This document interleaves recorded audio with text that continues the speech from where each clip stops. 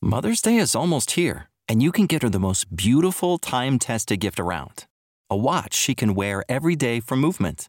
Whether mom's into classic dress watches, rare and refined ceramics, or tried and true bestsellers, Movement has something she'll love. And right now you can save big on the best Mother's Day gift ever with up to 50% off site-wide during Movement's Mother's Day sale at MVMT.com. Again, that's up to 50% off at MVMT.com. What's the easiest choice you can make? Window instead of middle seat? Picking a vendor who sends a great gift basket? Outsourcing business tasks you hate? What about selling with Shopify? Whether you're selling a little or a lot, Shopify helps you do your thing, however you cha-ching. Shopify is the global commerce platform that helps you sell at every stage of your business. From the launch your online shop stage to the first real-life store stage, all the way to the did we just hit 1 million orders stage. Shopify's there to help you grow. Whether you're selling scented soap or offering outdoor outfits, Shopify helps you sell. Wherever and whatever you're selling, Shopify's got you covered. Sign up for a $1 per month trial period at shopify.com/try. Go to shopify.com/try now to grow your business, no matter what stage you're in. Shopify.com/try.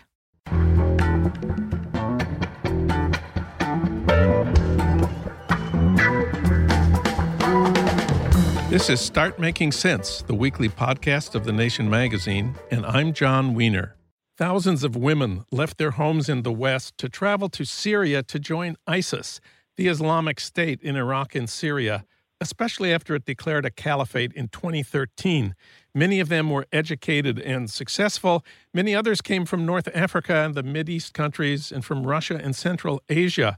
We read about ISIS and its cult of violence, its treatment of women, enforcing not just separation, but extreme subordination and sometimes enslavement and rape.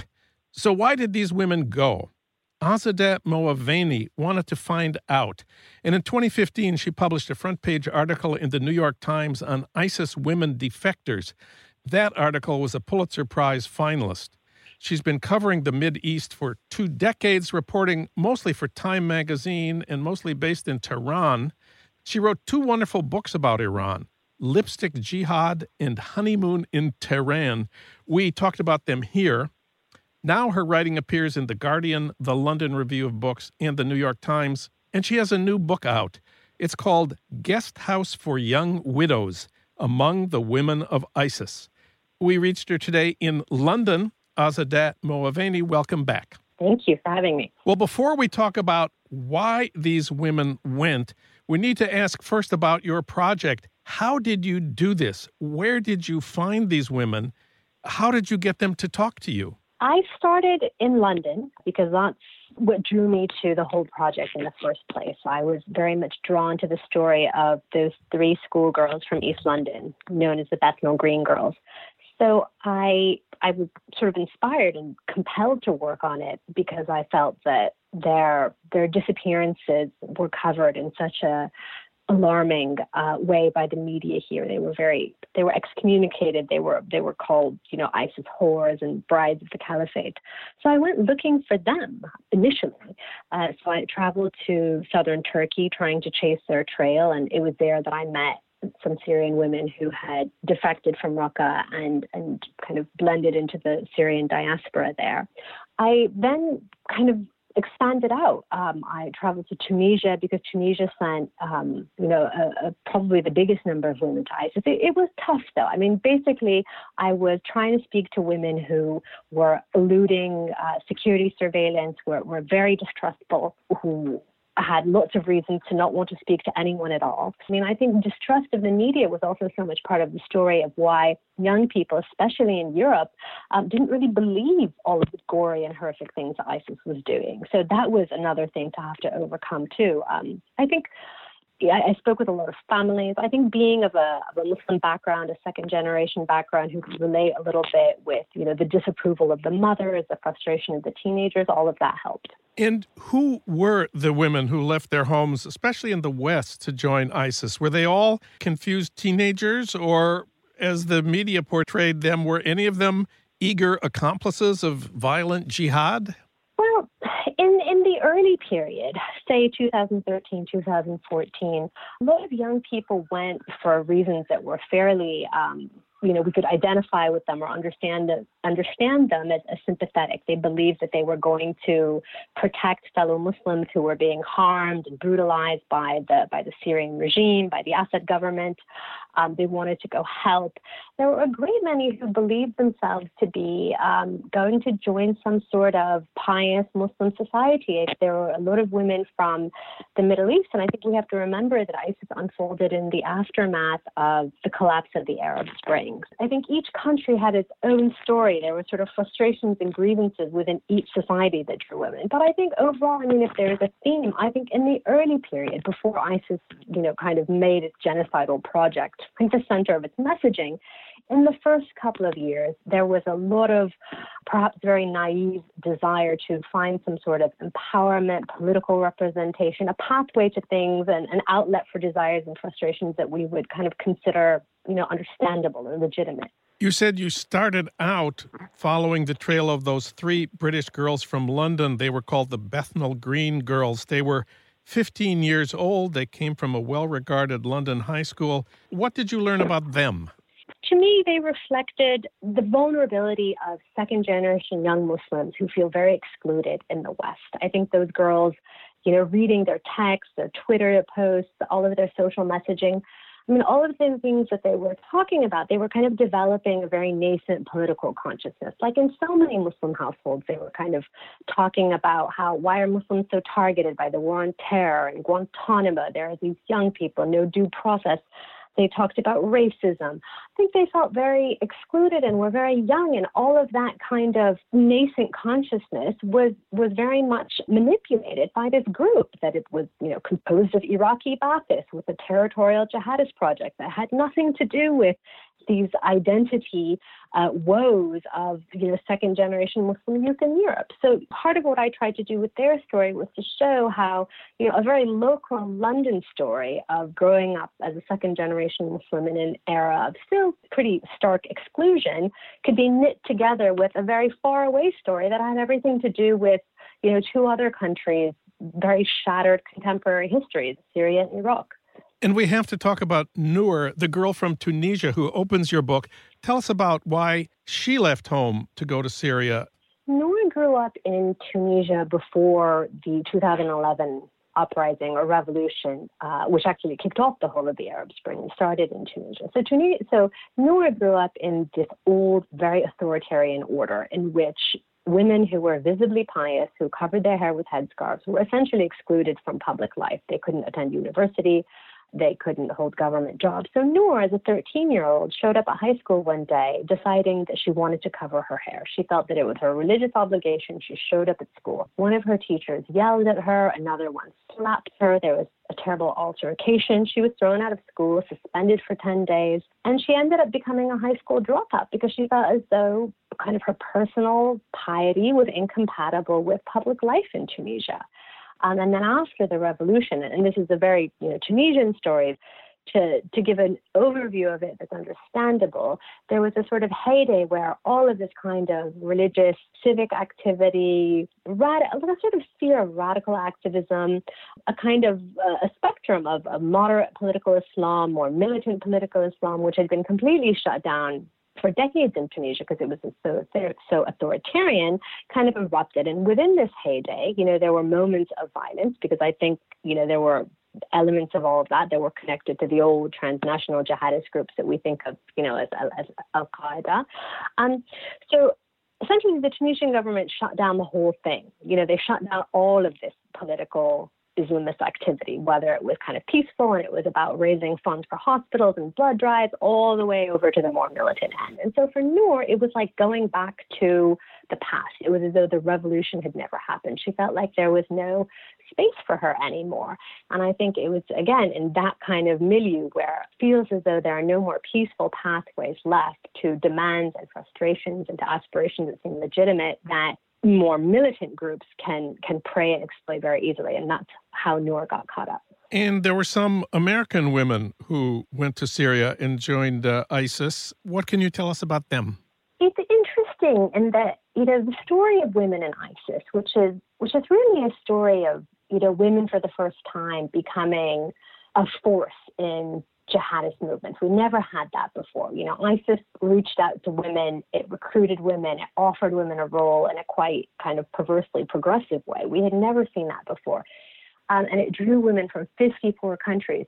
Strikingly, the Americans amongst them within this story have a very, very minor and modest role. Simply not that many went from America. And the ones who did go were not the ideologues and the recruiters who inspired others. They were pretty minor characters. And, as a transplanted American in Europe, I tried to understand this. And I think ultimately, there are huge differences in America's Muslim diaspora than the European diaspora to do with class background and level of education and then the kind of places of origin that they came from. But I think a really important distinction is that, and all of this seems to be changing now, of course, but, 10 years ago, 20 years ago, the inclusiveness of American culture to immigrants has historically been very different from Europe. I think the American ideal of inclusion, that anyone can come and genuinely be an American, to a certain extent immunized America and the United States from the sort of draw. It did not offer such fertile ground for exploitation the way Europe did for women. When you talked with many of these women, they were held in detention by the Kurdish security forces or by the Turkish security forces. So they were motivated to say things that would get them out of detention and accepted back in their home countries. How did you decide what to believe in their statements of remorse? That's a good question. Partly, I spent a lot of time with a lot of women. And so I was quite accustomed to meeting women who were very bold and not remorseful at all, and were willing to suffer the consequences of that. At the same time, there were those who you could sort of tell if you spent time. I mean, if I've inhabited this world for so long, you could sort of see that they really didn't have that much empathy for the people that had suffered the most greatly in the hands of ISIS. There was a lack of empathy in certain parts of their stories. Maybe it was too glib. Maybe they kind of hurried over things. Certainly, there's the reality, though, that we're seeing now, which is that many of these women who are being held in these camps in the northeast of Syria are all swirled in together. And the conditions in which they're being held are they're so reprehensible and so dangerous and so unhealthy that I think there's a level of rage in there that's hard to even diagnose. Is this rage against the West that's ideological? Is this rage against, being kept without any due process, any fair trial, being kept, in detention alongside really still hardcore violent ISIS members? There was a killing this week in one of these camps because the women who are mixed in there are still, many of them, still violent. So all to say that surely there were many who I think cast their regret in terms that we would struggle to believe. But I think we have to remember also that ISIS brutalized a great many of its own members. Women who tried to escape were locked up. They had their children taken away. Their degree of suffering that women who, we would view as perpetrators have also experienced. And I think it's important to bear that in mind, that this is it's a phenomenon that's somewhat legally, from all the perspectives that we're used to assessing accountability, it's a different creature. The Islamic State collapsed in March 2019. What's happening to these women now? Are any of them getting to go back to their countries of origin? The response has been very uneven. There are a handful of countries, particularly Russia, Kazakhstan, Indonesia. These have been really at the forefront of bringing women home. But the great majority of countries in the West are very reluctant and at this point outright refuse to bring women back. Countries of North Africa that also have sizable populations there are also reluctant. It's a political issue, I think, for the West, largely because in Europe, populist right-wing governments and populist right-wing movements are on the rise, and no government wants to risk repatriating these women for whom there is no public sympathy, but at the same time, leaving them there is also a security risk. There are daily breakouts. It's really an enormous and thorny policy challenge right now for a number of Western governments because there seems to be no good options, and keeping them there is arguably illegal, it's inhumane, and it's dangerous too. So I think that's going to be something we watch unfold, in the months ahead. And what about the United States? I understand there are some American women who have quietly returned. Yes, it's striking to see this administration that's been so vociferous about, having a Muslim ban and has cultivated this fear of migrants and Muslims generally. The United States has been very in favor of repatriation. It's logistically assisted countries that don't have the means to be able to do it. It's tried to bring most of its own female citizens back to sort of lead by example. So it's interesting to see that in this one instance, kind of in contrast to what much of what this administration stands for on this point, perhaps largely because of security, because they think that's safer, they are kind of leading the way in this. Azadeh Moaveni, her amazing new book is Guest House for Young Widows Among the Women of ISIS. Azadeh, thank you for this book, and thanks for talking with us today. Thank you. I enjoyed it.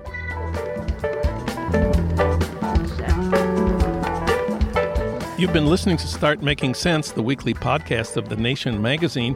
You can hear more interviews like this one at thenation.com, and you can subscribe to Start Making Sense at iTunes Podcasts, Pocket Casts, Stitcher, or wherever you get your podcasts. I'm John Wiener. Thanks for listening.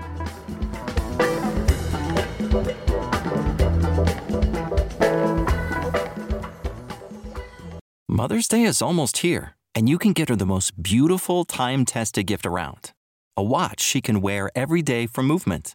Whether mom's into classic dress watches, rare and refined ceramics, or tried-and-true bestsellers, Movement has something she'll love.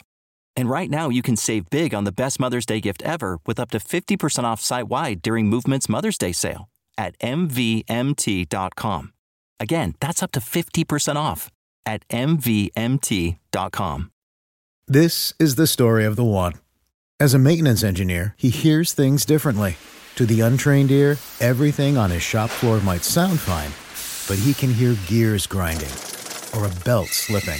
So he steps in to fix the problem at hand before it gets out of hand. And he knows Grainger's got the right product he needs to get the job done, which is music to his ears. Call, click Grainger.com, or just stop by. Grainger, for the ones who get it done.